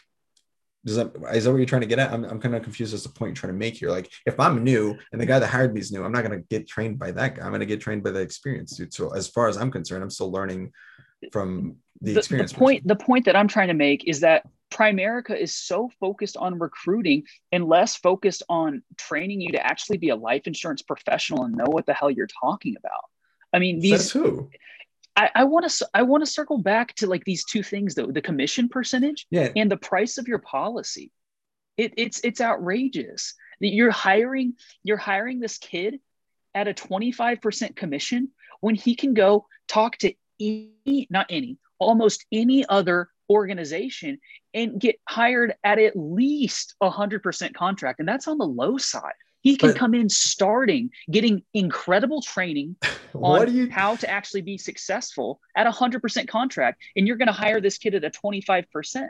I want to know where you're getting the 100% contract. But the people that we've hired from like Thrivent, the people that we've hired over from State Farm, they were making less commission there than they are at Primerica. Oh yeah, Primerica is not the only fucked opportunity, but we're talking about Primerica because you're involved with Primerica. But that's the thing. That's the thing I'm talking about is you're talking about people like who want to come in and make money on just selling life insurance. And when I get someone across my desk or over Zoom who wants to get hired here and they're like, yeah, I just always wanted to try to make it in the life insurance industry. Most of the time, depending on like other things that I follow up with, I'm going to go, dude, you don't want to come here. I'm not looking for people who want to sell life insurance. That's like the secondary thing. It's like you're not looking for people who know a lot about books, right? No, you're hiring people who can work hard, who can train hard, who can go recruit, and then you're training them on life insurance. What are your primary products then? Your financial products? Is it like mutual funds? Mutual funds. That's it. Mm-hmm. Okay. Yeah, everything that Primerica does is focused on recruiting and investing. Like, to call Primerica a life insurance company is like calling Southwestern a Princeton Review company. It's like, I mean, yeah, they sell it, but that's not the focus of what they're trying to do. And so if you want to focus on like just one aspect of the industry, yeah, we're not there to be the best life insurance company in the world. I mean, we try to sell good life insurance that works. And if it fits and it makes sense for the client, for helping them save money, cool. If it doesn't, if I run into a customer that has life insurance that's same type of coverage, apples to apples coverage, but less expensive, we leave them alone. And first of all, there's 130,000 agents in Primerica, so I'm not going to speak for all of them, but in our office, the 50 that are in our office, we are trained that if we cannot better the price for them in life insurance, you leave them alone. Because we're not there to necessarily sell them life insurance. We're there to help them financially. And if it makes sense to give them a life insurance policy from us that's cheaper than what they got, cool. And if it's not, then no, we just help them then invest. And if the investments that they got, we can't help them, then we leave them alone. Right. But what you're trying to get at is you're trying to get at people who, again, let's go back to what you're saying. And then in the contract and the commission rate, we're not here to be claiming to be the best opportunity for life insurance salespeople at all. I would never go out if I was trying to recruit you for Primerica, I would never go, hey, you want to make money selling life insurance? Not one time, not once. I would tell you, hey, look, there's two things that you can do. One, Primerica structure signed up is kind of like real estate, where it's like your own brokerage, which is the ownership part of it. So like you work under who? You're asking me? Yeah. I work under an organization that has my contracts. Okay. They have so who recruited you into what you're doing now? Pedro Vega. Oh, well, Pedro Vega and Nick Dale got me started selling life insurance. Okay. I'm no longer with them. Okay. So does somebody override you is I guess what I'm asking. Yeah. Okay. So they make an override off of your commission. You're doing this. Do you recruit? No, not currently. No. Okay. So see, your entire income is just based on your personal production, and that's fine. right? That's what, so that what you're doing for what you want to do, just sell life insurance, I would say, fuck yeah, go do that.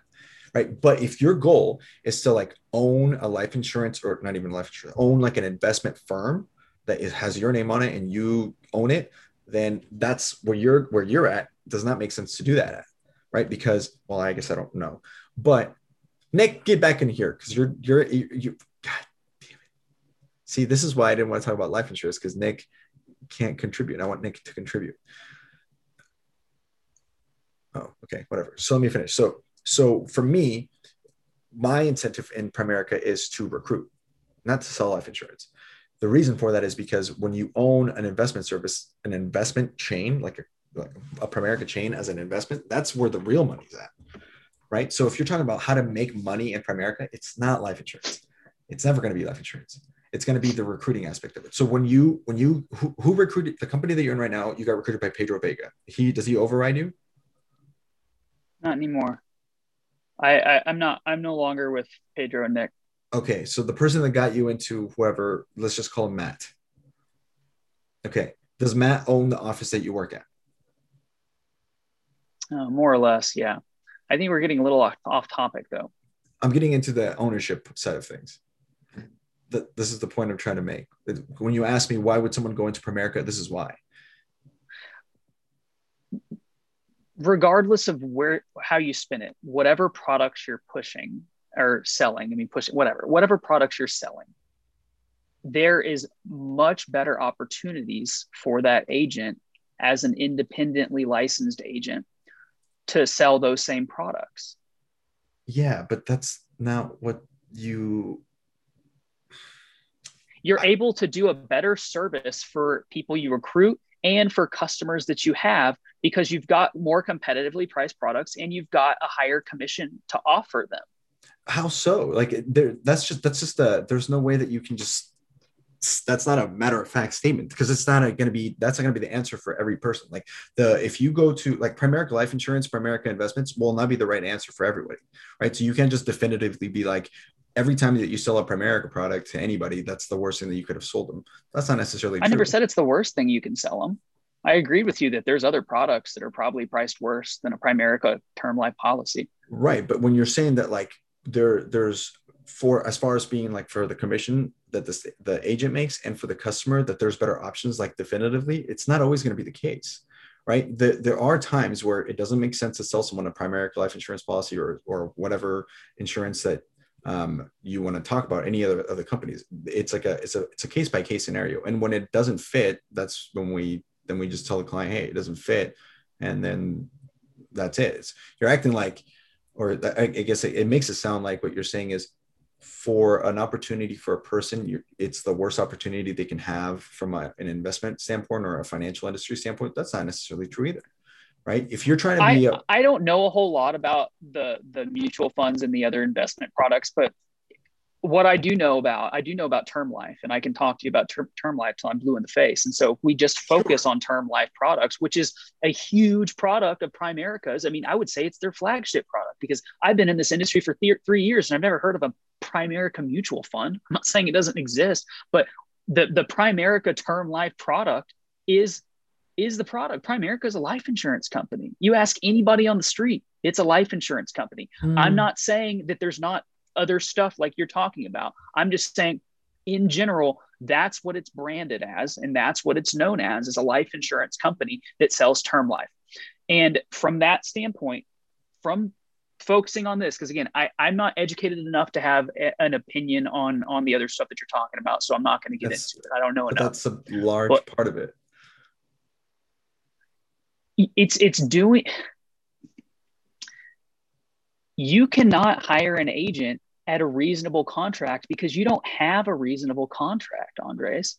You can get 120% contract out the gate, never having sold a life insurance policy as a newly licensed agent. If you know the right person to talk to, you can get 120% contract. Sure. And then where do you go from there? How high does it go? The piece of the pie, generally speaking,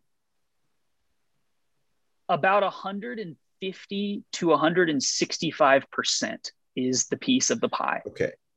beautiful. From a commission standpoint, and this should be, I got to be careful with this because I'm a Captivate agent, so I don't know how much of this I can put into public, although it's publicly traded company, so I should be okay.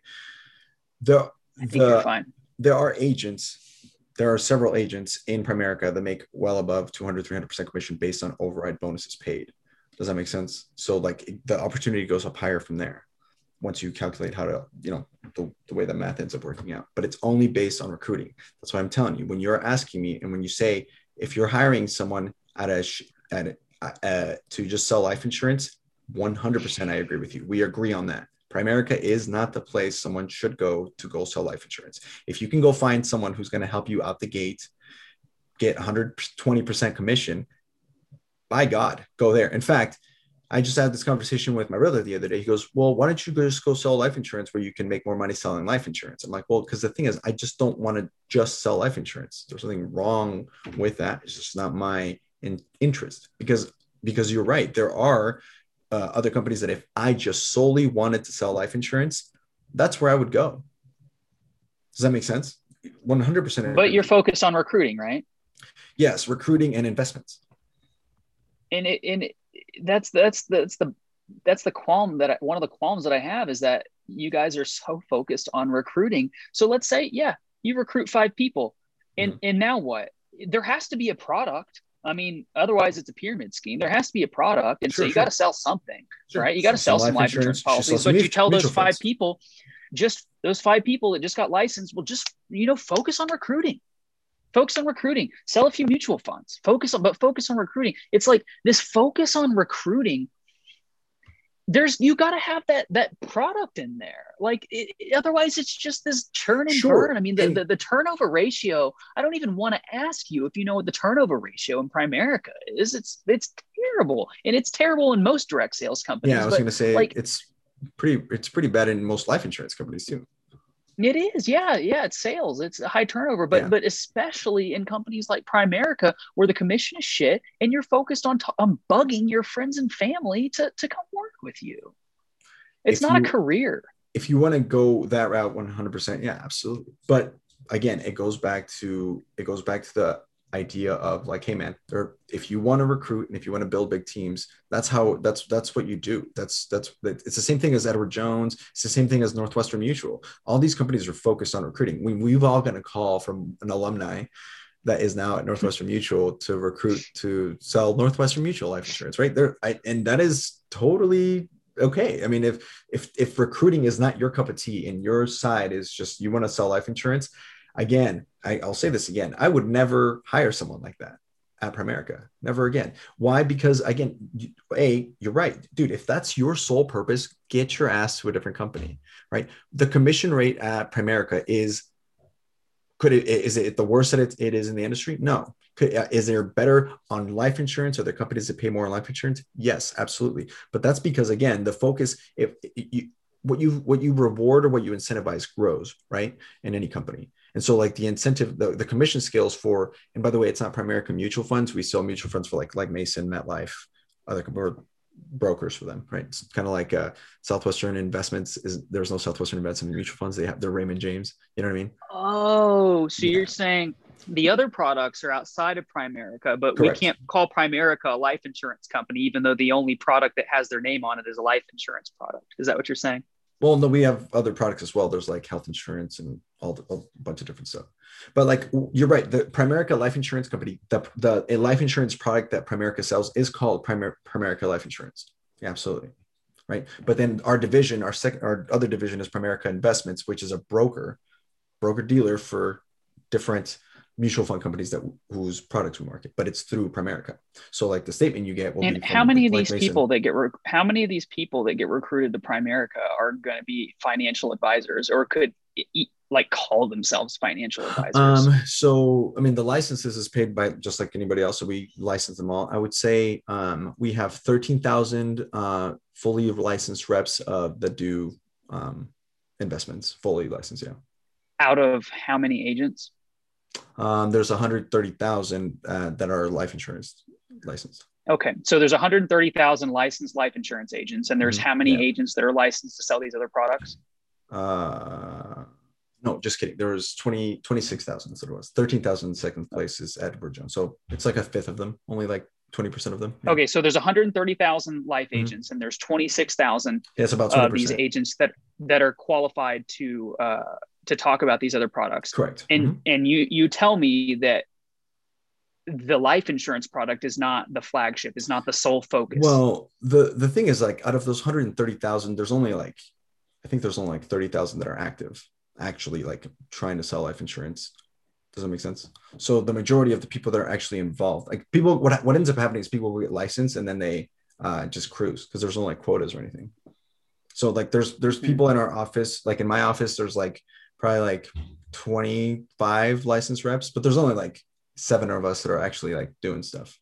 Does that make sense? Because most people are just part-time. They don't even do anything. Let me circle back because we can talk about this till we're blue in the face. Let me circle back. Yeah. These two things are true.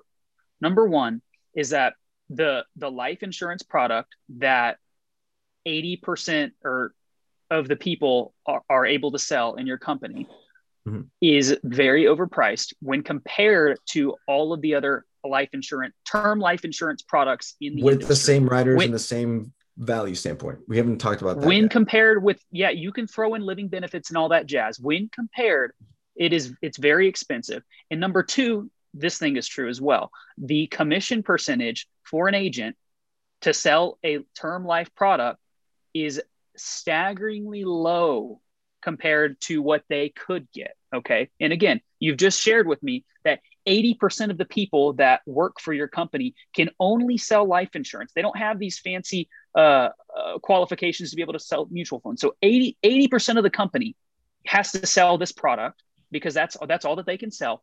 And their commission schedule, when compared to what they could get, is so bad, comparatively speaking. And so my question to you is, are you willing to make that sacrifice? Are you willing to conscionably be able to tell an agent, 8 times out of 10, they're going to be selling life insurance, according to the statistics you shared with me, 8 times out of 10, the product that they're going to be selling, they'll make 25%. But what I'm not going to tell you is that if you did this as an independent agent, you wrote that same product, you could get at least minimum 100% commission. Well, hang on. Are you willing to do that? First of all, yes, that's something that we disclose right up front. But when you asked me what the starting commission was 25%. That's not what the average licensed rep makes in Primerica. It's 60 to 70%. Now, that's still low compared to the 100% that you're talking about. Yeah, absolutely. But again, there's like a lot of context that you have to add to that. If you want to call it spinning it, that's fine. When someone comes in, I go, look, you're not going to come in here to sell life insurance like right away. Like upfront, it's like, hey, this is not a place you want to come to just only sell life insurance. Again, this is not a place you want to come to just only do investments. You need to do both. The only way that it makes sense to help a client is if we're saving them life insurance, and then we're helping them invest. But 80% of them can only sell life insurance. Well, then if a client wants to talk to someone who is completely licensed, fully licensed, they can. What ends up happening is this. Let's say I'm only life insurance licensed and you're a rep that's fully licensed, right? So I go, hey, here's what we're going to do. I have a client that got referred to me. We're going to sit down with them and talk to them about life insurance. And then usually there's like steps. You don't do it all in one sitting because it's like an hour of just doing life insurance. Then it's like another hour of doing investment. So the way it happens is the agent that just wants to just do the life insurance sale that got referred. And again, it's not like there's 130,000 people working 40 hours a week at Primerica selling life insurance. That's not what it is. You ask me numbers, I'm giving you numbers, but to add context to that, again, the ones that are actively fully like trying to do and make money from that. And by the way, there's a lot of people that just sell life insurance at Primerica that are making 120% commission on selling life insurance. There's plenty of them selling an overpriced product to people where they could be selling a cheaper product. The overpriced product, we can get into that in a little bit, but that seems like a different kind of standpoint. We can talk about that at a different time if you want, but we'll end this on this. Andres, I would encourage you to, so back to what I was saying like an hour ago, is that we've been going what hurts us is good. What hurts us as humans is because we don't want to reevaluate where we're at we don't want to accept the possibility that maybe what we're doing is not the best thing that we could be doing, or maybe what we've done is not the best way to go moving forward to do things. I would encourage you to really look at all of the options, everything that I've shared with you, and really reevaluate like where you're at and what you're doing. I would encourage you to do that and like come from a very open mind. From the bottom of my heart, I promise you I will do that. I promise you I will do that. Yeah. I want the absolute best for you, my friend. I care about you as a human, and I love you. And I know you have so much talent because you came from books, obviously, but because I've interacted with you. I know you as a person. You're great at talking with people. You host a goddamn podcast for Pete's sake. Like, and I host a goddamn podcast. Like, if you want to be involved in the financial industry, I would encourage you to look around and see if you can help better, number one, yourself, put yourself in a better position, but also have the ability to put other people in a better position that you would hire and bring on. I would encourage you to look at your options. So that's all. Fair. That's as much as I'm going to say about insurance. That's fair. The only thing I will ask is that then we talk over a beer when I'm in Denver next about with actual like numbers and shit that we can like pull up and talk about from like the other standpoint, because there's more to it than just like the life insurance standpoint. And I'm open to looking at avenues of Primerica that maybe I haven't considered or been presented with. I think there's a little bit to that as well, to this as well.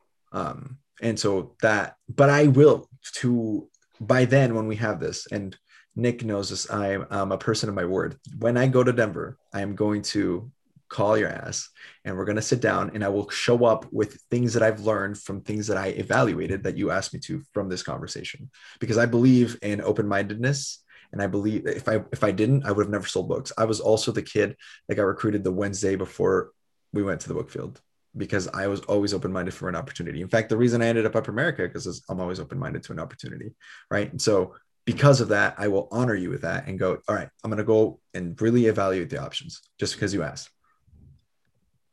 Remember how I said I don't remember how I got on that tangent? I do remember now, is because I was talking about with buying books and with insurance. There are two industries that are heavily surrounded by withholding information. And that's how we got on this topic. And sure.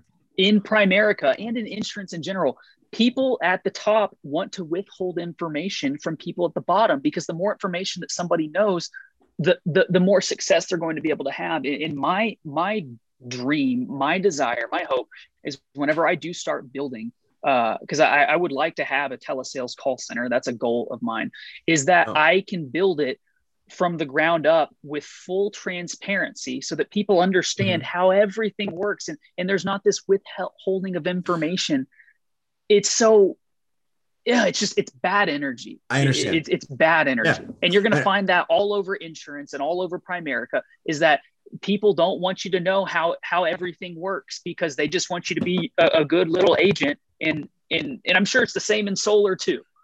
It's just people, it boils down to greed. It boils down to greed. People want to store their wealth. They want to lock their doors. They want to get theirs, and they want to make sure that people that are along the ride with them, that they're making their cut off them, and that they stay in their place, and that they are always on top of those people that are working with them. And it sucks. And it makes me feel all kinds of bad feelings inside when I talk about this stuff. Great closing arguments. Here's how I will close. Based on my experience, the thing I like about Primerica has been the transparency. So I don't know, like the situation in general. So the experience that you're describing may probably be true in a lot of aspects, but in my experience being in the company, I have not felt that there has been things that are withheld ever since from day one. So maybe it's just the style of the guy that recruited me in the office that we run here. I don't know, but that's just been I can't speak for the experience of the other several souls that have got recruited by Primerica and then ended up not working out. But from my experience, it's just all I can, speak to, which is where I'm coming from. Does that make sense? And so that's that's what you're saying. What you're saying is 100% fair. And there's no way that like that's coming from a place of insincerity or of lack of sincerity, because the experiences that you've had based on even not just Primerica, but just in general, the industry itself, you're right, is toxic that way. It's very, there's a lot of, I know something you don't, so pay me. And so then like withholding information becomes valuable that way. And that's a sad thing across the industry as a whole. That's something that we find that's common. Like when we were talking about the original start of this conversation was whole life insurance versus term. Like one of the biggest things that we see when we're talking to someone who sells whole life is that most people don't know what they have. And it's just, they're just being like taken advantage of from the lack of knowledge of what shit that they just bought.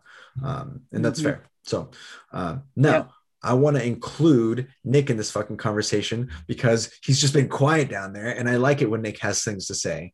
And so are you calling this the episode or what are we feeling here? Because we've been here for 2 hours.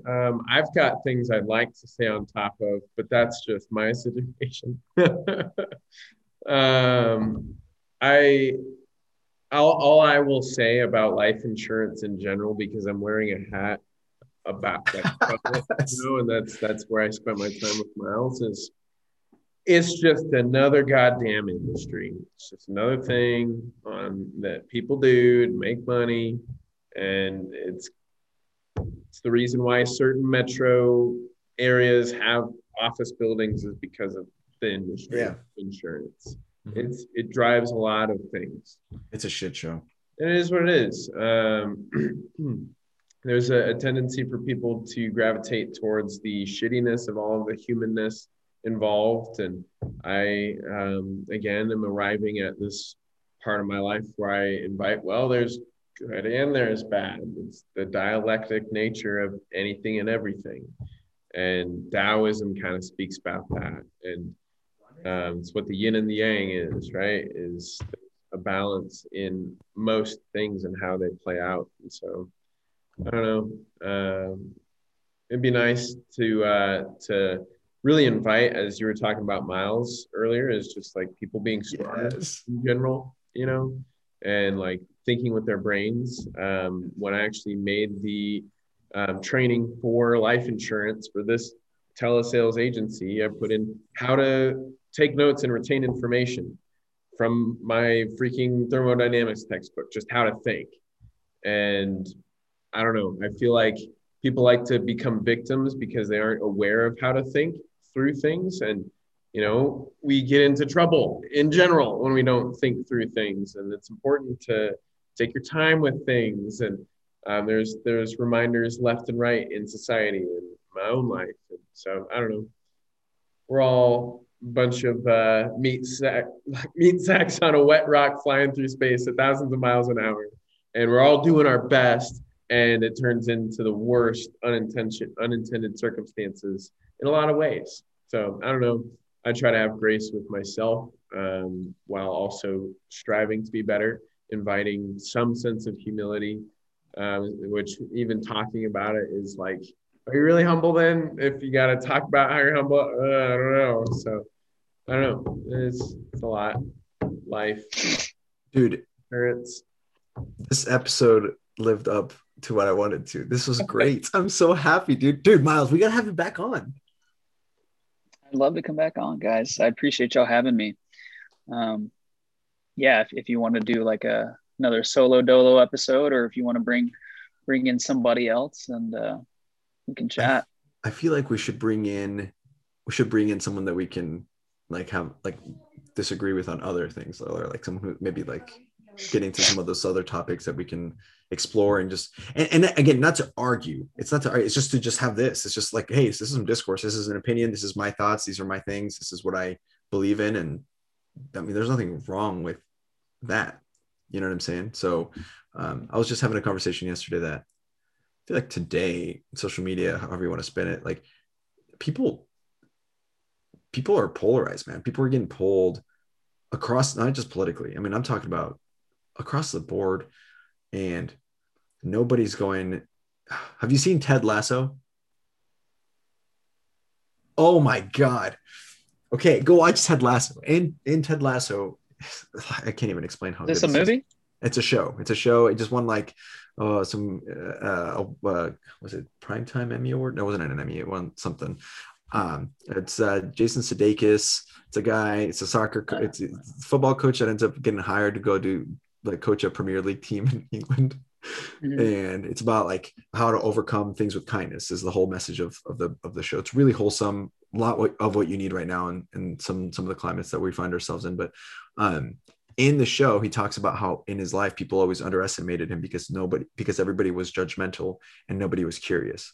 And so that lesson really stuck with me, and I try to apply it with even this conversation, Miles, or just in I try to be more conscious about it now with like when I'm talking to someone that I don't agree with, not coming from a standpoint, and you kind of mentioned this, is like, I want to be right. It's like, maybe I am wrong. And maybe this conversation is what I needed to discover from you that I'm wrong, but I would never know that until I have that conversation. And going into it with what can I learn from this person and what curiosity can I pull from inside of me to be able to see what I'm supposed to see here. Because on the other hand, maybe you give me more conviction, right? And it's what I needed to like really believe in myself more to go do better in Primerica, or maybe not. Maybe this is it for me in Primerica, and the importance is not if Primerica is good or bad, or if life insurance is good or bad, if there's aliens, if there's no aliens, if Southwestern is a cult, or if it's not, like, or whatever. The importance is more like, what do I have to learn from you? Because obviously you're coming from a place where you think you're right and I think I'm right? So maybe it's not about, are you right, am I right or wrong? It's what happened with you, where did you come from to arrive here, and reading your book, you know what I mean? And from there, choosing what you think, not before, you know what I mean?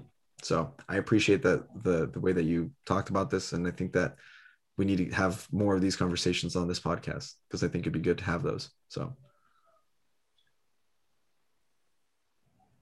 we want to put people in the best scenario possible. Or, well, I say we. I believe that me and you and Nick would like if we hired somebody, we would want to put them in the best scenario possible. And so when you do look at some other stuff and like evaluate, where you're at and take a peek at what else might be out there, I would encourage you to like have the mindset of like, more so than yourself, but like, if I'm bringing somebody into this opportunity, like, is this the best thing that I can do for them? Mm-hmm. Because again, it boils down to greed. There's people in Primerica that are making a lot of money. They're making a lot more money than I do. And it's just how you slice that pie. People should be compensated accordingly. People should have their size of the pie accordingly. Like it should be right. And when you look at the other options outside of Primerica, I believe that the pie is more accurately allocated in other opportunities than it is in Primerica. Therefore, I choose the path that I'm on now. So, yep. Fair enough. Yep. Fair enough. I would encourage you guys and anybody else that's watching this, if you have not, and this is just off topic random, but closing, I would encourage you guys to read the short story called The Egg. Yes. I've read that story. Shared that with me. Fantastic story. Yeah. That should be a link in this description, because I feel like anybody that's read that story, it really opens up the realm of possibilities of like exploring life, what life is, everything. Yeah, it's really good. Definitely recommend it. Oh, it's beautiful. Absolutely. That's a beautiful way to end this. And go read the monkey story again. Dude, that's a great story, man. I appreciate you sharing that with us. Yeah, bro. I'm glad. I got to give a shout out to Taylor Jones, my mentor in high school, who shared a book with me of all these like cool metaphors like that I have. And that was just one of them that a lot of them stuck with me, but when things in life happen, I'm like, oh, that reminds me of that story. And it's beautiful to see like the influence that he had on me to be able to give me that early on in my life. So for sure. Shout out to Taylor Jones. You're the man. Yeah, for sure. And I'm glad I shared it with you. That's so fun. Yeah, that's cool. Yeah, man. Cool. Nick, do we have any announcements as far as who's up next and what's coming up? So, yes, we've got an incredible episode this Thursday with the one and only Omar Uribe. Ooh, shit. Very excited. So that'll be Thursday, the 25th at 7:30 Central, so 5:30 Pacific or Arizona time. There's, after Omar, going to be Andy Laws and Will Metcher on Sunday of next week, I think 5 o'clock Pacific time, so all in the evening. And then after that, we've got Colin Appel on April Fool's Day, Andre's current roommate, my old roommate. And then after Easter, which we're taking off, the Thursday of the 8th, we will be having Jordan Ortmeyer, Amanda Q, previously Peterson, and Elena Arendt. So baller episode. Oh yeah, we got to catch up on our guy to girl ratio. So more book ladies, please. We'd like to have you. Yeah. Oh yeah. Yeah, let's get a book girl on this. Yeah. On this is show. there, Miles, is there a girl, like a book chick that you're like, you have to have this chick on here? We want book girls because it's been a slew of dudes. We need to mix it up. A slew of dudes. Yeah. If we're going to have a podcast guest sizzler, we got to. No, that's not why. We just got to I'm going to switch it up. Some of our cooler episodes have been pretty awesome book chicks. Oh, yeah. You know who's a really, really interesting book girl? And we don't even know each other, but I've heard her speak. God, what's her name? Emily Woods. That's her name. Okay. Emily, if you're listening, she's a Dynasty girl. She was a few years before my time, but I've heard her speak at a couple Sunday meetings or maybe like a GRS or something. She's got an incredible story. She lives, yes. I don't know if she's still, and I'm probably butchering all this, but I know she's lived in Africa before. And like, she does stuff with like, I think clean water maybe. And I don't know, like she's just an incredible speaker and you can like hear her passion through what she does. Very, very, very interesting human being. As far as people that I know, man, the first person that comes to my mind is Anna Dunn. Anna Dunn's an incredible book lady. Absolutely. God, I haven't talked with her in years. But yeah, she's an incredible human being. Got a lot of great stories. Good leads. Yeah. Well, I could probably think of some more. Yeah, send them to us. I'll fill out a little info sheet for you guys. Yeah, I fill out one of those little yellow questionnaires. If anybody listening onto this has a good suggestion, also feel free to DM us about that. And then as far as this goes, we'll just chop it off here. Thank you so much for being on here, Miles. Nick, thank you for joining us as well. You are a great co-host, and I'm glad we're doing this. So I'm Andres Gamboa. Nick Taverdi is my co-host, and Miles Hamill's with us today. Thank you guys so much. Catch you next time. Peace out. Thank you guys. Bye. Be well.